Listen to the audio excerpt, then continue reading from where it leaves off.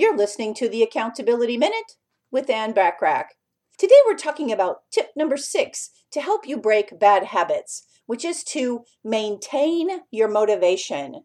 After the initial novelty of making a life-altering change begins, boredom can set in. Continually challenge yourself to stay on target and focus on the good things you will achieve once you've broken the back of your bad habit.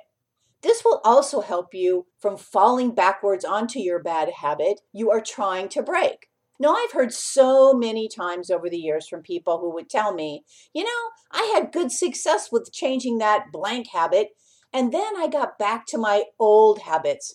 Why in the world did I stop doing what I was doing again? We sometimes fall back without really even realizing this. Don't let this happen to you. If necessary, practice a daily affirmation like, every day in every way, I am becoming a better person. Not only for yourself, but everybody else around you. Tune in tomorrow for tip number 7 to help you break bad habits. In the meantime, want more from me? Well, subscribe to my business success tips and resources blog by going to accountabilitycoach.com/blog. I appreciate you listening.